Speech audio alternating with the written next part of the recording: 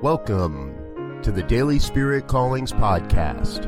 I'm your host, Robert Brzezinski, and I invite you to join me every day as we explore an affirmation, inspiration, and call to action for your life this day.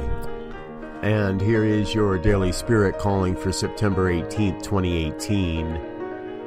I am a divine conduit through which the One expresses itself in the world. There is only one life, and I know that life expresses itself as my life, as your life, as the lives of everyone everywhere.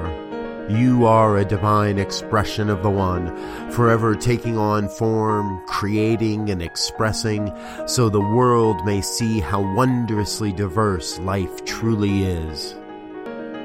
Today, you are called to be a divine conduit through which the One expresses itself. Be an example of how magnificent life can be. Thank you for listening to Daily Spirit Callings. If you found value in this program, please share it with your friends. Learn more about Spirit Evolving Ministries at spiritevolving.com. Until next time, peace and blessings.